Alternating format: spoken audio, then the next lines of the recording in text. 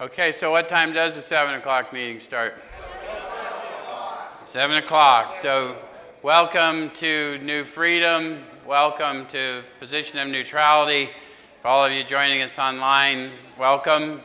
Who's in here in the room for the first time tonight? Oh, good. Some of you? Good deal. So first of all, welcome, and second, let us warn you in advance, you may perceive us a little different than other meetings of other fellowships you've ever been to. The primary reason that's liable to happen is we intend for you to have a very different experience here. What we do here, we've been doing for lots of years. We take a look at the suggested instruction for a step or so a week directly out of this book, and we use this book in 12-step recovery. Why? The process described by the authors of this book has been proven to work for addicts of the hopeless variety, addicts to alcohol and other substances. And this was the original 12-step manuscript, so any 12-step fellowship was founded on the experience that these people had. So we go back to the source of the experience, hopefully to reveal the source that empowered these people's recovery for you. Make sense? But tonight, before we do it, we're going to do something we have never done. We have an opportunity for people in this community to be a blessing to someone who desperately could use it and is deserving, and Chaplain Lee's going to explain that to you, and then we'll get on with what we're doing. Good evening, and I don't want to take up much time, but what I do want to do is be a blessing. And in this community, we know that in order to be blessed, we have to bless. And something that we don't normally do, but we have one loved one that is in a time of despair right now, has experienced loved one, husband-to-be, have passed away. And here at New Freedom, the Recovery Church, we wanted to come together and put something together to be able to be a blessing to our very own Jennifer Green McGrath. And some of you all know Ranger, who has passed away. Here she is coming. So she did not ask for this, but we thought it would be fitting if we would be able to bless her in doing this. So what we're going to do is, Wayne, if you'll come and assist, and Wayne is going to go around, and anything that would help that you're able to do would be a blessing to this lady and her family, and to be able to move forward in life. I know it's hard time of year, this time of year, but just recognize that it's a hard time, and she's experiencing a lot of loss right now. So anything you can do will be a blessing. Joe, you got it. Awesome. We also will be doing the same thing on Saturday night at the Recovery Church. So if you're not able to give now and you can come on Saturday, please come and support. Thank you for your understanding. We wanted to make sure we got that request in and gave everybody an opportunity. So without further ado, we're in steps 8 and 9 tonight. And I joked a little bit when I saw the room wasn't entirely full that perhaps people had heard that we were in steps 9 tonight.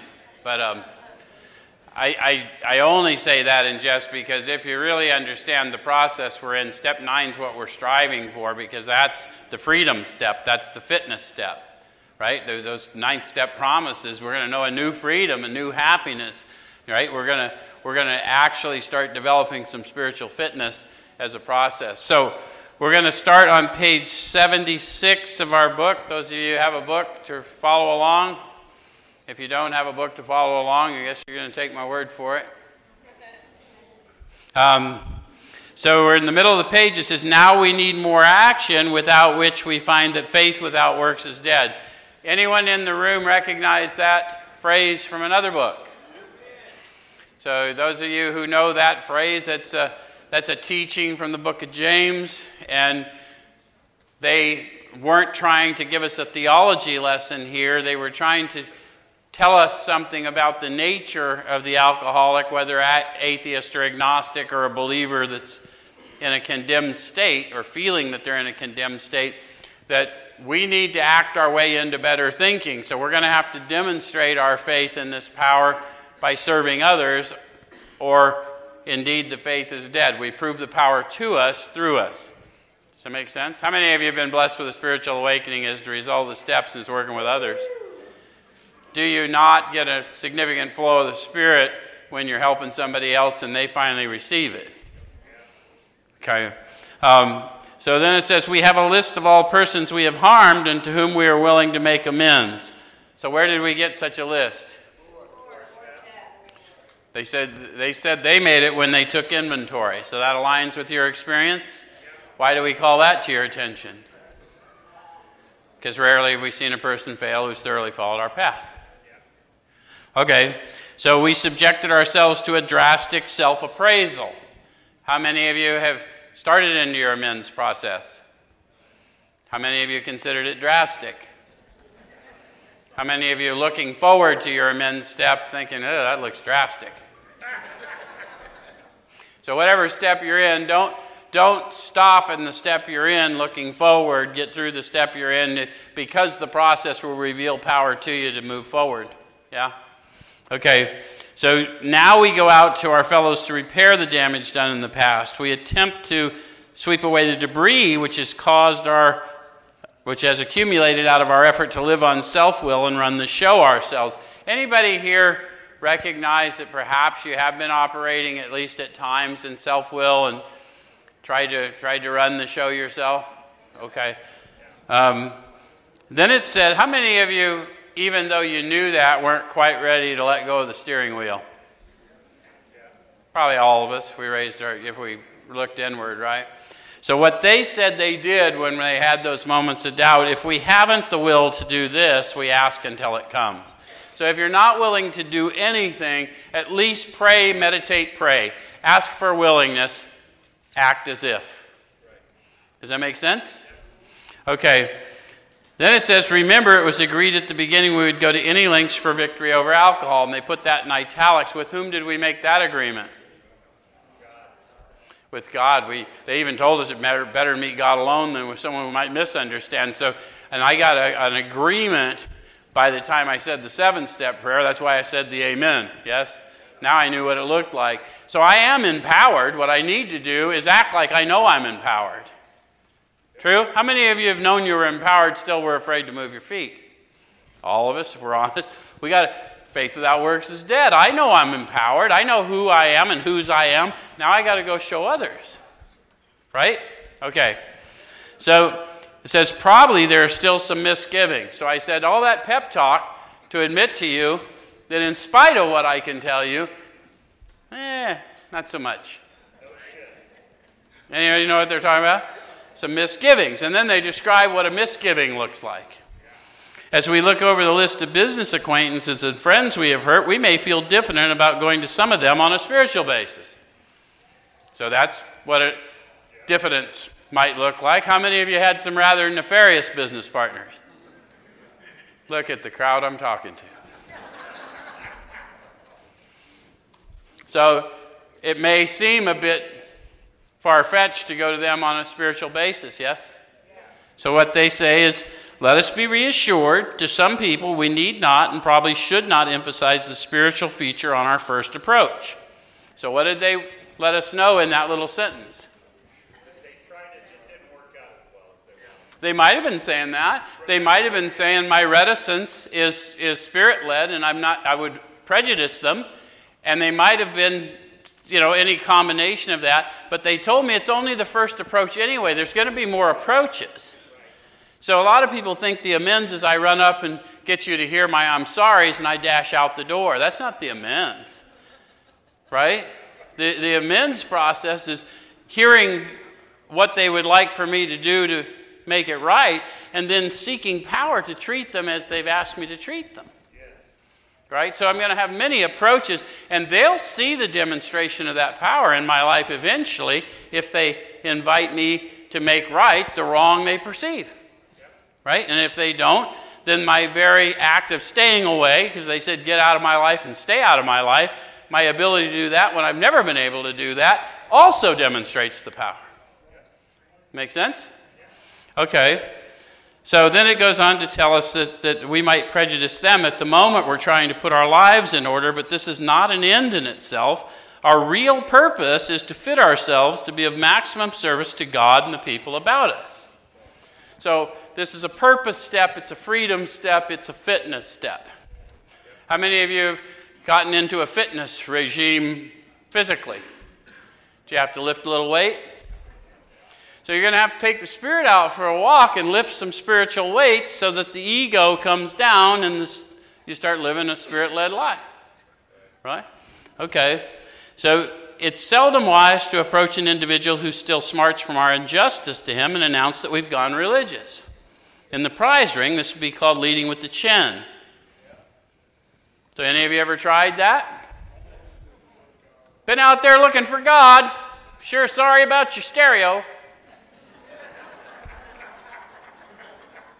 Hits with a thud, doesn't it?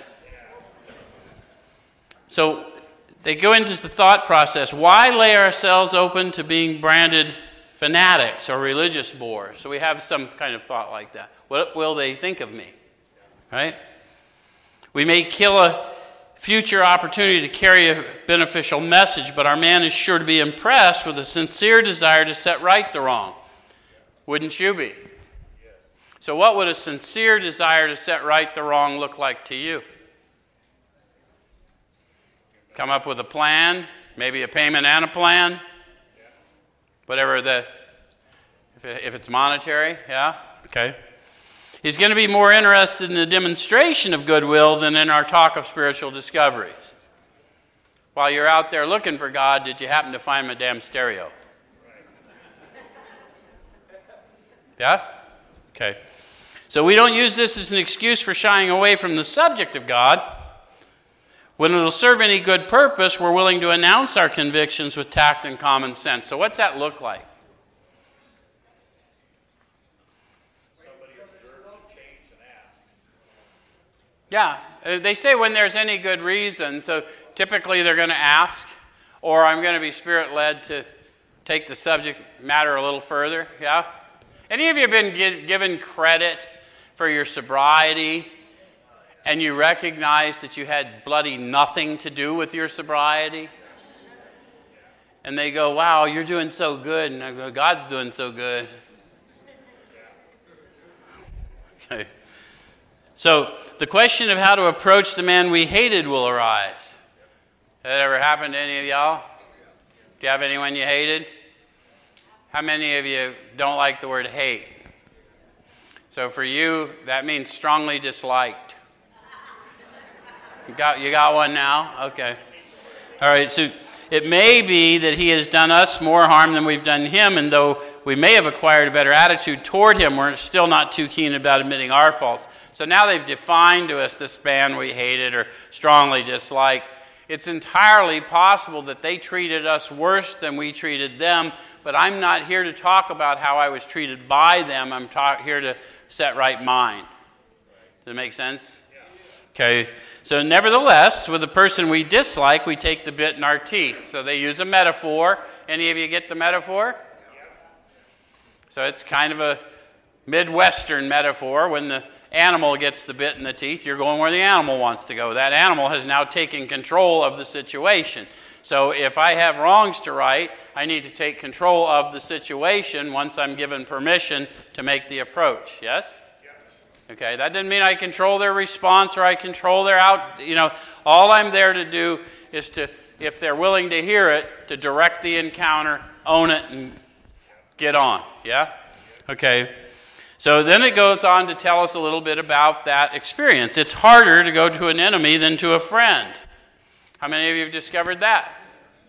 Sometimes because egoically, sometimes because of fear. Any of you been afraid of people? Maybe the things, the activities they're still involved in worry you about your own safety around them.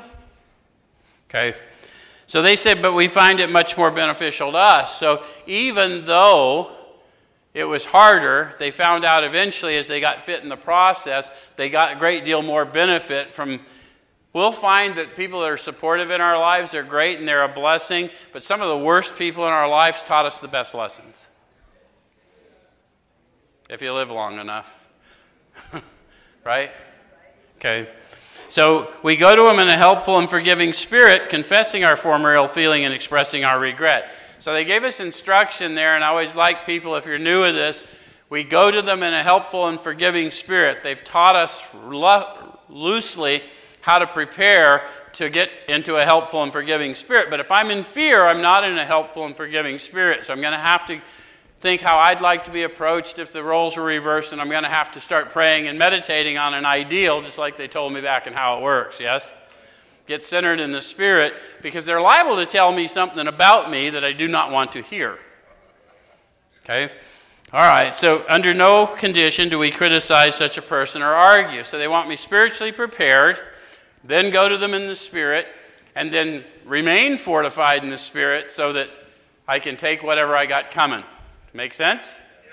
Okay? So simply we tell them that we will never get over drinking until we've done our utmost to straighten out the past. So why am I going to them first and foremost? Because I don't want to drink. That's right. It's a selfish reason.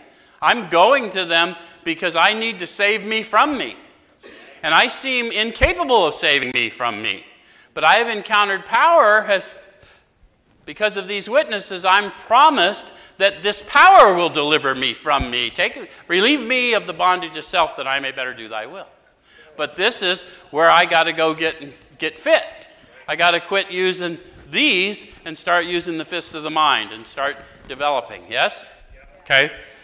So it says, simply we tell them we'll never get over drinking until we've done our utmost to straighten out the past. We're there to sweep off our side of the street, realizing that nothing worthwhile can be accomplished until we do so, never trying to tell him what he should do. His faults are not discussed. We stick to our own.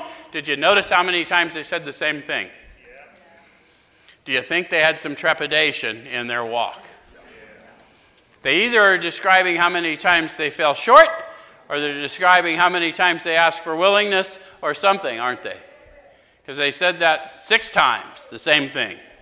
Okay? But they led us up to a promise. It said, if our manner is calm, frank, and open, we will be gratified with the result. Notice they didn't say if we are calm, frank, and open. They said if my manner was calm, frank, and open.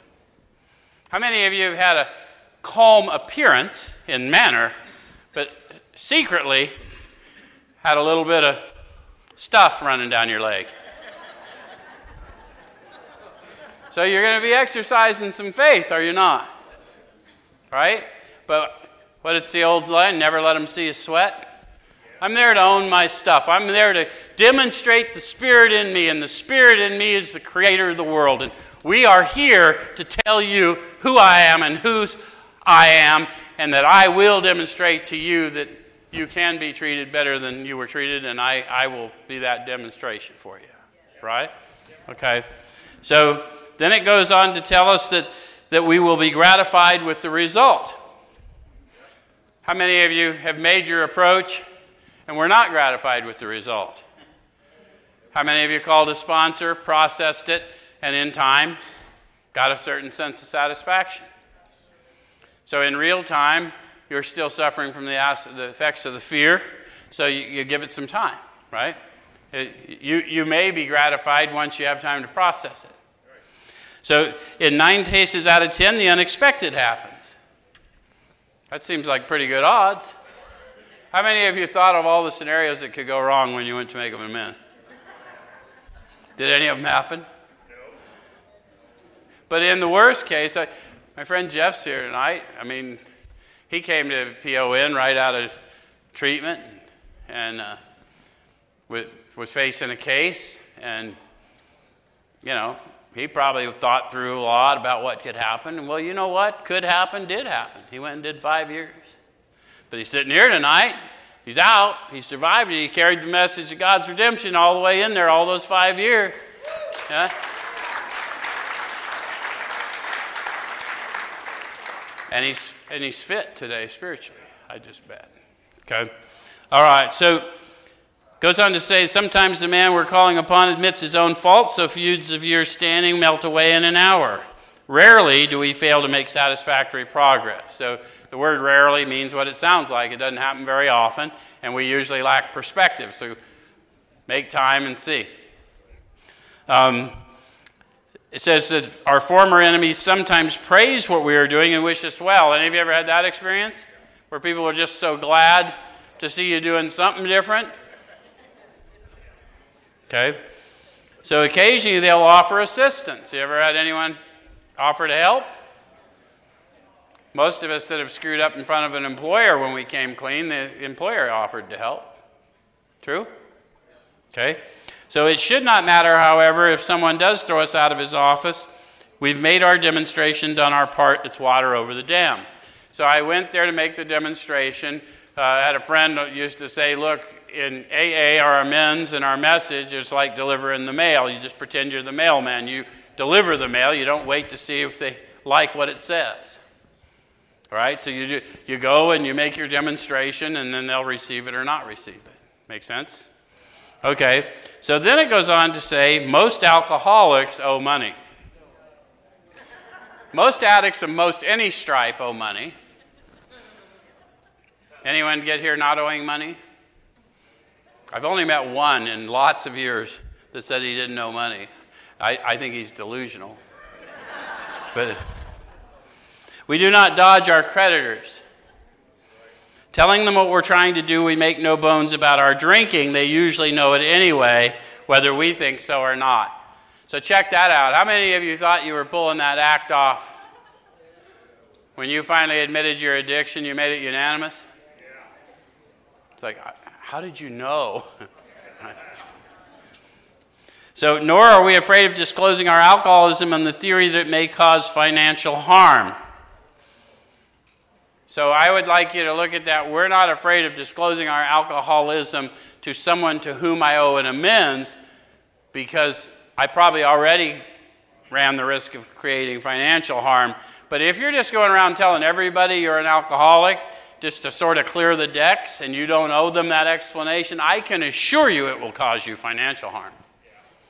Because those other people out there they're not required to understand this condition and that I'm redeemed or any of that. But the person I owe amends to, I need to own to them that I know that I treated you bad and here's why. Right? Okay, so approached in this way, the most ruthless creditor will sometimes surprise us. Arranging the best deal we can, we let these people know we're sorry. So how would we let them know we're sorry?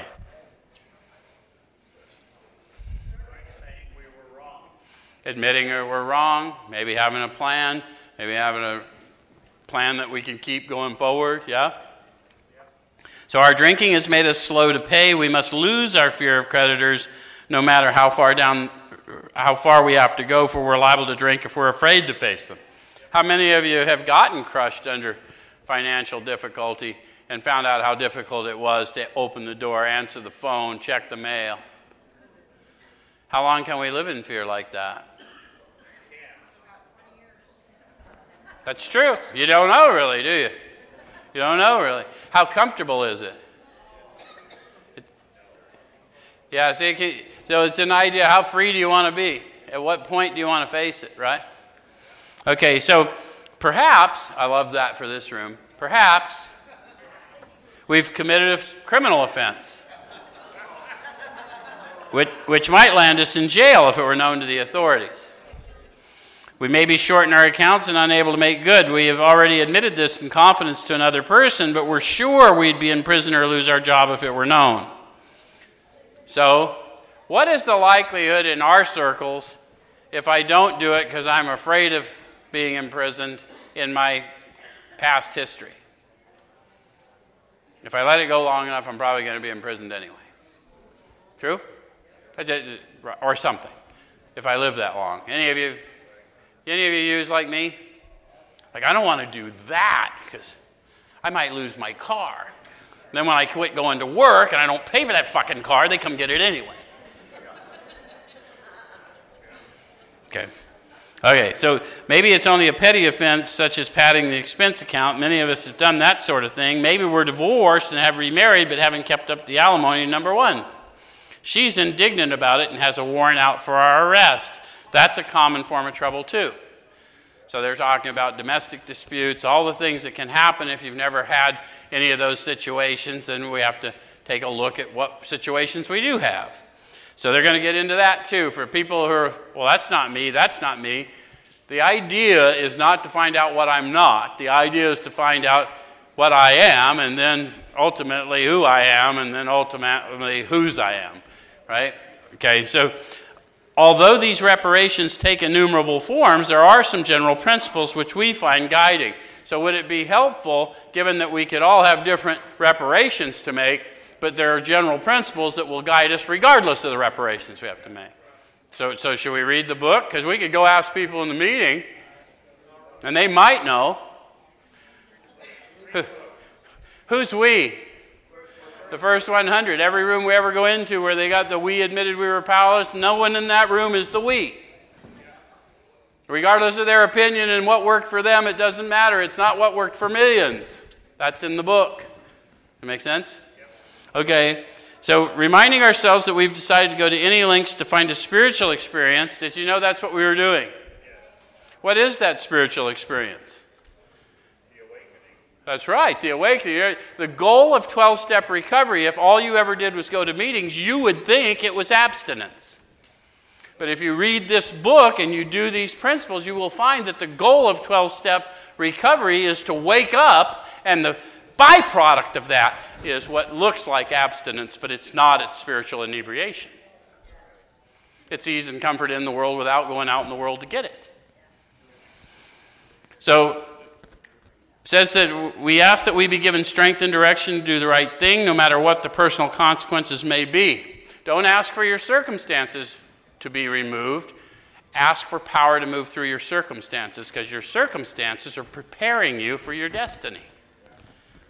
Make sense? Okay? We may lose our position or reputation or face jail, but we are willing. Wait a minute. Why would they be willing to lose their position or their reputation or face jail? To make me a man. Because I've already lost all that crap. Right? I've already done that once. How many of you have had your identification, who you were in the world, taken for you more than once? Yeah. How many of you played a significant role in that loss of identity? So if we could take you out of the equation, it'd be better, right? Which is why I'd want to be relieved of the bondage of self. Yes? Okay. So we must not shrink at anything. Usually, however, other people are involved. So now they're going to talk to us about that mysterious other. Except when to do so would injure them or you or them or others, right? So we've had people falsely teach over the years that you are others, and no, you're not. You have your own column, you're you, and then there's the people you've harmed, and then there's others indirectly or directly harmed as a result of whatever happened. How many of you have done an inventory and have seen that even though maybe you had difficulty in a marriage and you behaved badly in a marriage, there was collateral damage with children and family? And any of you seen that? So all those people are others, the new employers, others, the AA club. Any of you ever belonged to a home group and got the coffee maker job? Any of you ever twist off and not make it? Okay, so there are others, right? Any of you ever take the seventh tradition because you're a little short for that bump you needed on the... Okay, the whole group is others. Okay, all right, so we may lose our position or reputation or face jail, but we are willing, we have to be, we must not shrink at anything. Usually, however, other people are involved. Therefore, we're not to be the hasty and foolish martyr who would needlessly sacrifice others to save himself from the alcoholic pit. A man we know had remarried. Because of resentment and drinking, he had not paid alimony to his first wife. She was furious. She went to court and got an order for his arrest. He had commenced our way of life, had secured a position, and was getting his head above water. How many of you have done that? Starting to get it together, and then some past charge, some past thing came up. It can be a real buzzkill, can't it?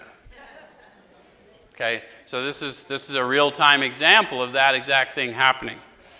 So then it says it would have been impressive heroics if he'd walked up to the judge and said, "Here I am." It would have been impressive heroics, wouldn't it? But if you're trying to grow spiritually, are you really about impressive heroics? I mean, if that's what you perceive, fine, but the reality is, if I'm trying to just go prove a point, then that's probably the wrong motive. Maybe I should see if there's another way, right? Biblically, we should make an effort before we go to the altar to set right the wrongs and then go to the altar, yeah?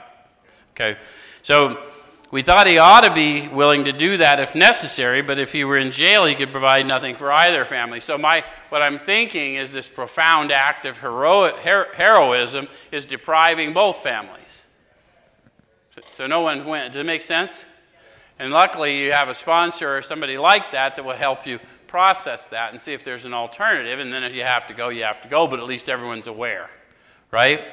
So we suggested he write his first wife, admitting his faults and asking forgiveness. He did, and he also sent a small amount of money. He told her what he would try and do in the future. He said he was perfectly willing to go to jail if she insisted. And then I'm going to stop there. What do you think would be the most profound to somebody you are approaching? The honest admission?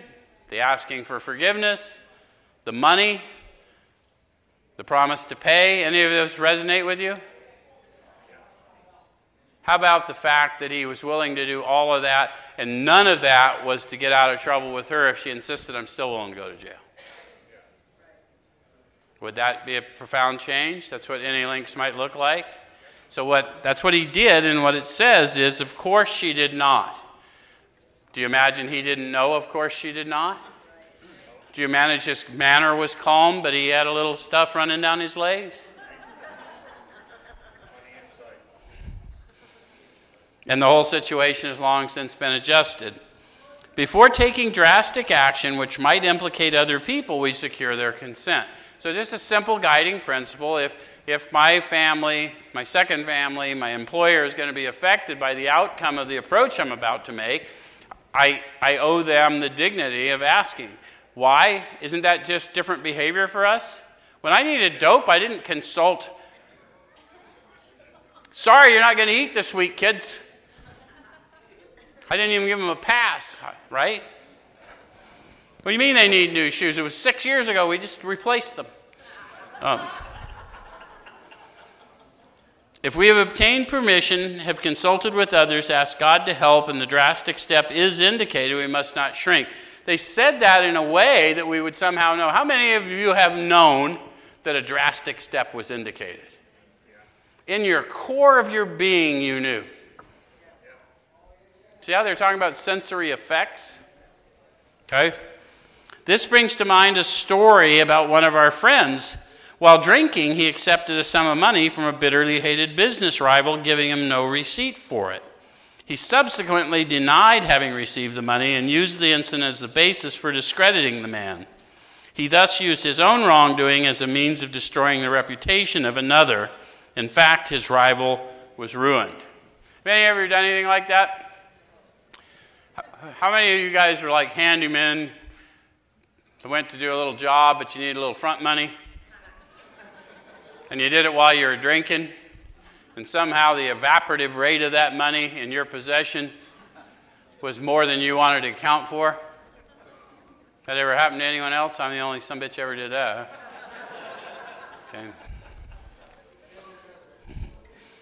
So it says he felt he'd done a wrong that he could not possibly make right. If he opened that old affair, he was afraid it would destroy the reputation of his partner, disgrace his family, and take away his means of livelihood. What right had he to involve those dependent upon him? There's a question mark. Anytime they put a question mark in this book, they want us to go inward. Because eyesight without insight, spiritual blindness. So now I'm going to get guidance, right? So, what right do I have? None without their permission, right? Because that's a guiding principle. How could he possibly make a public statement exonerating his rival?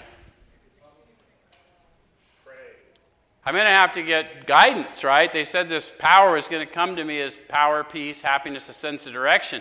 I have no way of knowing how many people because I defrauded the whole church community, right? You know, I haven't told you this whole story. This guy was supposed to give him the money for the church fund, but he was drinking, and so he denied having received the money, and so the church was deprived of the money, and the guy's reputation was ruined because he claimed he was giving a donation to the church, and Kat spent it on alcohol. Right? So you can see he was one of the early Oxford group members, didn't like recovery AA. He stayed with his church family, and so now they're describing what's going on with him. So he's going to have to do some meditation to find out how he could possibly make it right? So after consulting with his wife and partner, he came to the conclusion it was better to take those risks than stand before his Creator guilty of such ruinous slander. So you can see why he had a religious leaning, and he needed to check with the wife and everybody because this was going to be detrimental to the family's reputation and the finances. Does it make sense? They're painting a picture of what any links might look like to us. He saw that he had to place the outcome in God's hands or he'd soon start drinking again and all would be lost anyhow. He attended church for the first time in many years, and after the sermon, he quietly got up and made an explanation. So think about what any link said. Any of you ever had a church family that you sort of behaved less than Christ-like in?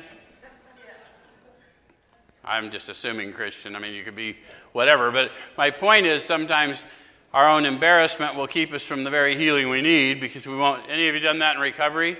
Behaved badly in recovery, desperately needed the fellowship of recovery, desperately needed the principles and the power found within us in recovery, but we stayed away because of the embarrassment. Anyone else?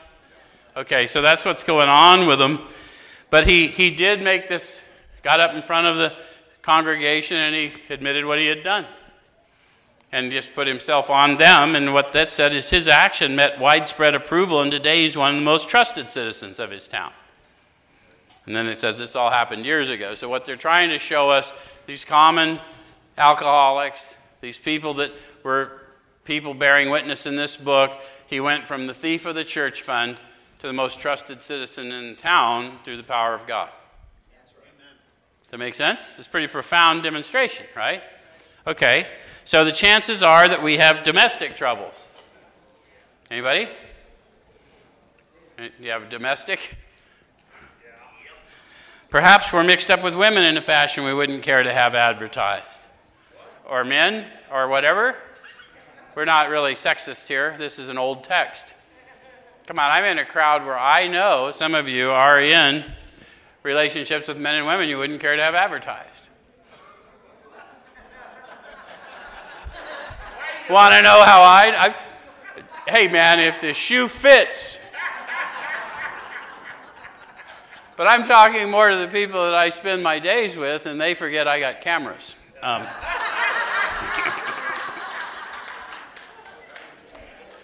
We doubt if in this respect alcoholics are fundamentally much worse than other people. But drinking does complicate sex relations in the home. So how many of you have figured that out? Where's my meth addicts? That methamphetamine complicates sex relations in the home? Looks like a game of Twister, don't it? It's complicated. Janine knows. All right. After a few years with an alcoholic, a wife gets worn out, resentful, and uncommunicative. How many of you recognize that with your significant other? Worn out, resentful, uncommunicative? They're showing you what my eyesight sees, and then they're going to show me how I get out of that perspective and start getting into a helpful and forgiving spirit. So watch what they do next. How could she be anything else? Given what's been presented, how could she be anything other than worn out, resentful, and uncommunicative? And can you get your head around that? They're getting me to see, my eyes are not seeing how she's behaving. My eyes are actually seeing how I'm feeling. And I'm projecting it outward, right? All right, so the husband begins to feel lonely, sorry for himself. How many of you have been there? Had a little damage in the house, and cleaning it up seems like an awful lot of work. I think I'll go find some company. Anyone? Okay. He commences to look around the nightclubs or their equivalent for something besides liquor. Any of you relate to that? Christie's Cabaret. So, John has a destination in mind. Okay, so perhaps he's having a secret and exciting affair with the girl who understands. Have any of you met him or her? The one who understands. Okay, in fairness, we must say that she may understand, but what are we going to do about a thing like that? So, inward again. Are we really in the search for her understanding? Or are we in the search for the truth about me? And the truth about me got nothing to do with her level of understanding. Right? Okay. So a man so involved often feels very remorseful at times. How many of you can relate to that? Especially if he's married to a loyal and courageous girl who's literally gone through hell for him. Whatever the situation, we usually have to do something about it. So they're talking about what they usually have to do, but if you're feeling convicted in your own spirit, you're probably going to have to move your way out of that conviction, right? Because you're going to have to receive the grace you've already received, but then start getting rid of the pomp, worship, and calamity in your life that's obscuring your consciousness of who you are. Yeah? Okay. So if we're sure our wife does not know, should we tell her? Another question mark. No. We got 2 no's. There's a clause, if we're sure. If we're sure she does not know, should we tell her? Well, that'd be a good second question. How sure? I was pretty sure she didn't know about my addiction too. Missed that one by a mile. So it says not always we think if she knows in a general way that we've been wild. Should we tell her in detail? That's a pretty clear no. Why? Have you been told in detail? Who's been told in detail? Was that more of an image than you really wanted? Okay. So it may not be an act of kindness to give detail even when they ask for it, because it's entirely possible the detail will be harder to get out of your mind than... Okay, undoubtedly we should admit our fault. She may insist on knowing all the particulars. She'll want to know who the woman is and where she is.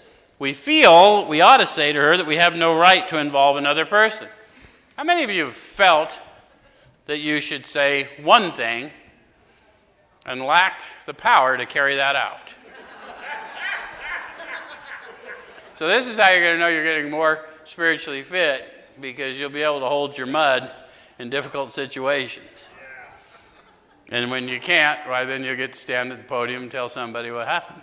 Okay, so we're sorry for what we've done, and God willing it shall not be repeated. More than that, we cannot do. We have no right to go further, though there may be justifiable exceptions. See, there's always a clause for guys like me, a justifiable exception. Any of you ever found a justifiable exception to doing the right thing? Come on, look at the room I'm in. Of course we have found a justifiable exception to doing the right thing. It's how we get here, right? Okay. And though we wish to lay down no rule of any sort, we've often found this the best course to take. So what they're saying is don't beat yourself up. If you have a justifiable exception, take it for a run, see what happens. But what they found out was the best course would have been the direct course. That's what they learned. Any of you learned that it would have been better to do it another way after you did it the other way? So we're embracing our human condition, and we're acknowledging the grace we've experienced to this point, because even though it seemed insurmountable, here we are. Right? Okay.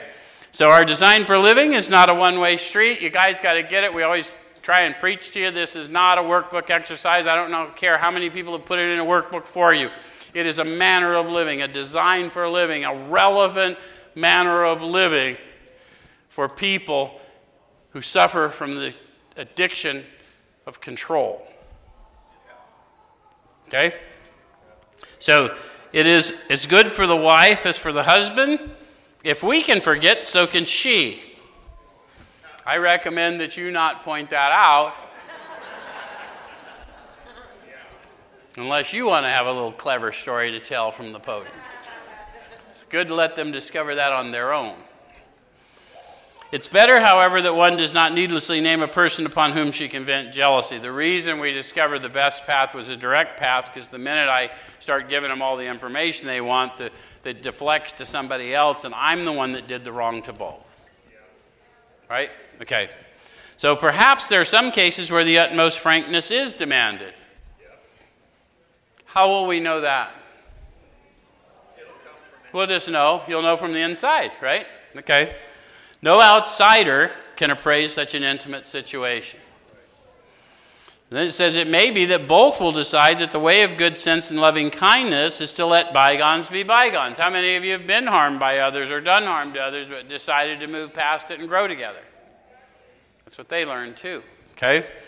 So each might pray about it, having the other one's happiness uppermost in mind. Keep it always in sight that we're dealing with that most terrible human emotion, jealousy. Good generalship may decide that the problem be attacked on the flank rather than risk face-to-face combat.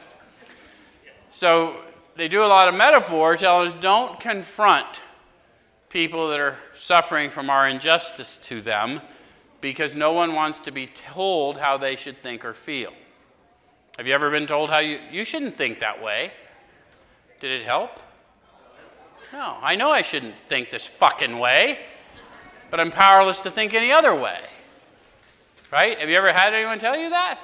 You know, okay, so we're not going to do that. We're going to continue to try and get empowered to show patience, kindness, tolerance, love. Yes? Okay? If we have no such complication, there is plenty we should do at home. How many of you found there were some things that you could do around the house after a good run? If there was a house, right? Sometimes we hear an alcoholic say the only thing he needs to do is keep sober. You ever heard that? Is that true? Think about that as an addict. Is the only thing I need to do is stay sober? The only thing I need to do is stay clean. Think about that. How many of you got clean before? How many of you got twisted off again? Well, then if the only thing you need to do is the one thing you've demonstrated you can't do, you're in deep trouble. Okay. All right, so certainly he must keep sober, for there will be no home if he doesn't, but he's yet a long way from making good to the wife or parents whom for years he's so shockingly treated. Passing all understanding is the patience mothers and wives have had with alcoholics. Had this not been so, many of us would have no homes today, would perhaps be dead. Can you relate to that? Okay? The alcoholic is like a tornado roaring his way through the lives of others. Hearts are broken. Sweet relationships are dead. Affections have been uprooted. Selfish and inconsiderate habits have kept the home in turmoil. How many of you can relate to that? Sweet relationships dead. What do you need to gain access to in the face of a dead relationship? You're going to need some resurrection power, aren't you? You're going to find out how real those biblical teachings are, aren't you? How many of you have come back from the dead in your own life? There you go. Those of you that don't know it, any of you relate to just walking around like a dead person in your addiction? What happened? Got out, huh? Came out of that grave. All right. So we feel a man is unthinking when he says sobriety is enough. Hey, you guys ever go to one of those meetings where they say, hey, can someone pick a topic? Pick that one. We feel a man is unthinking when he says sobriety is enough. What do you think about that? Listen to the opinions you get on that. Of course sobriety is enough. Not for me. I hate abstinence. I can't live abstinent. I'm dependent. Nothing changed about my dependency. I just switched what I'm dependent on. They didn't try and cure my alcoholism. They told me I could get a better drug. I'm good. I'm hip to better drugs, man. Okay. So he's like the farmer who came out of the cyclone cellar to find his home ruined. To his wife he remarked, don't see anything the matter here, Ma. Ain't it grand? The wind stopped blowing. Any of you relate? Okay. Yes, there's a long period of reconstruction ahead, and we must take the lead. Who's we? The first 100, and now me, if I'm going to thoroughly follow their path. Yeah? Okay? So a remorseful mumbling that we're sorry won't fill the bill at all. So the amends is never about saying you're sorry, although that may be a component, but we say we're sorry for things we're clearly not sorry for. How many of you have said, sorry to interrupt, but...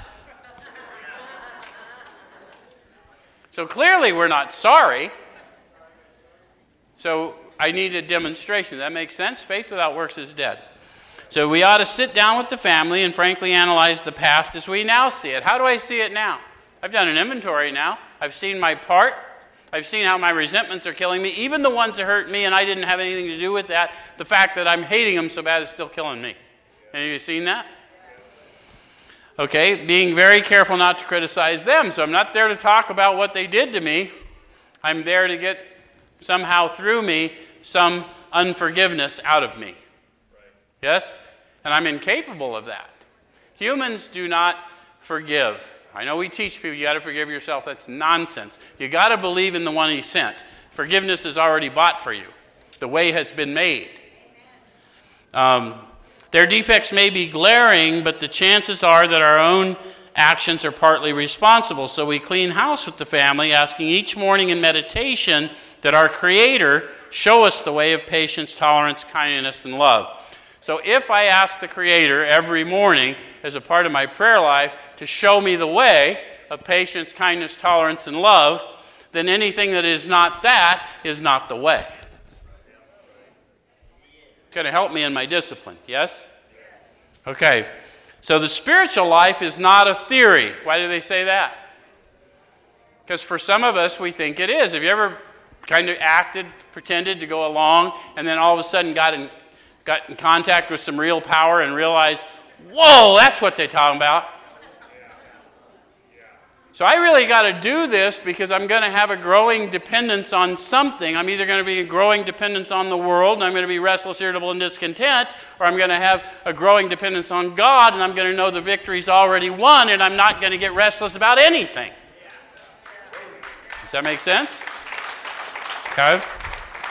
So we have to live it, it says in italics. So it's not, work it because you're worth it.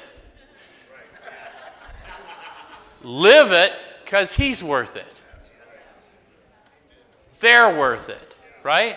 I now live for others, right? Everything you thought was a waste is going to avert suffering for everyone else you ever meet if you'll just serve. Got it? Okay. So the spiritual life's not a theory. You have to live it unless one's family expresses a desire to live on spiritual principles. We think we ought not urge them. We should not talk incessantly to them about spiritual matters. They will change in time. They'll change when they see the demonstration. They see the effects, right? And then it says, our behavior will convince them more than our words. We must remember that 10 or 20 years of drunkenness would make a skeptic out of anyone. There may be some wrongs we can never fully right. We don't worry about them if we can honestly say to ourselves that we would right them if we could. Some people cannot be seen. We send them an honest letter. And there may be a valid reason for postponement in some cases, but we don't delay if it can be avoided. We should be sensible, tactful, considerate, and humble without being servile or scraping. As God's people, we stand on our feet. We don't crawl before anyone. So in closing, rather than getting into the promises, because we'll start next week in the 9th step promises, I'm going to tell you what they mean. Some of you have been here before, you know, but one profound experience of this for me was a man by the name of Black Wally, who was a local legend. And I knew him back in the 80s, and I would go to the jails with him. I'd just hang out with him because he was that kind of a person. You wanted to hang out with him. And we went around, did 12-step calls, and we went to the jails, and we did all this stuff. And then I had one of my disappearing acts, and I was gone for a decade, because I don't take it lightly when I disappear. I get the fuck out of town. And it's a true story. And so when I get back, I'm thinking as I'm going through the amends, I need to go find old Wally and make amends for doing that to him, leaving him, And anyway, I found that he had passed. So I don't worry about it, and I get in prayer.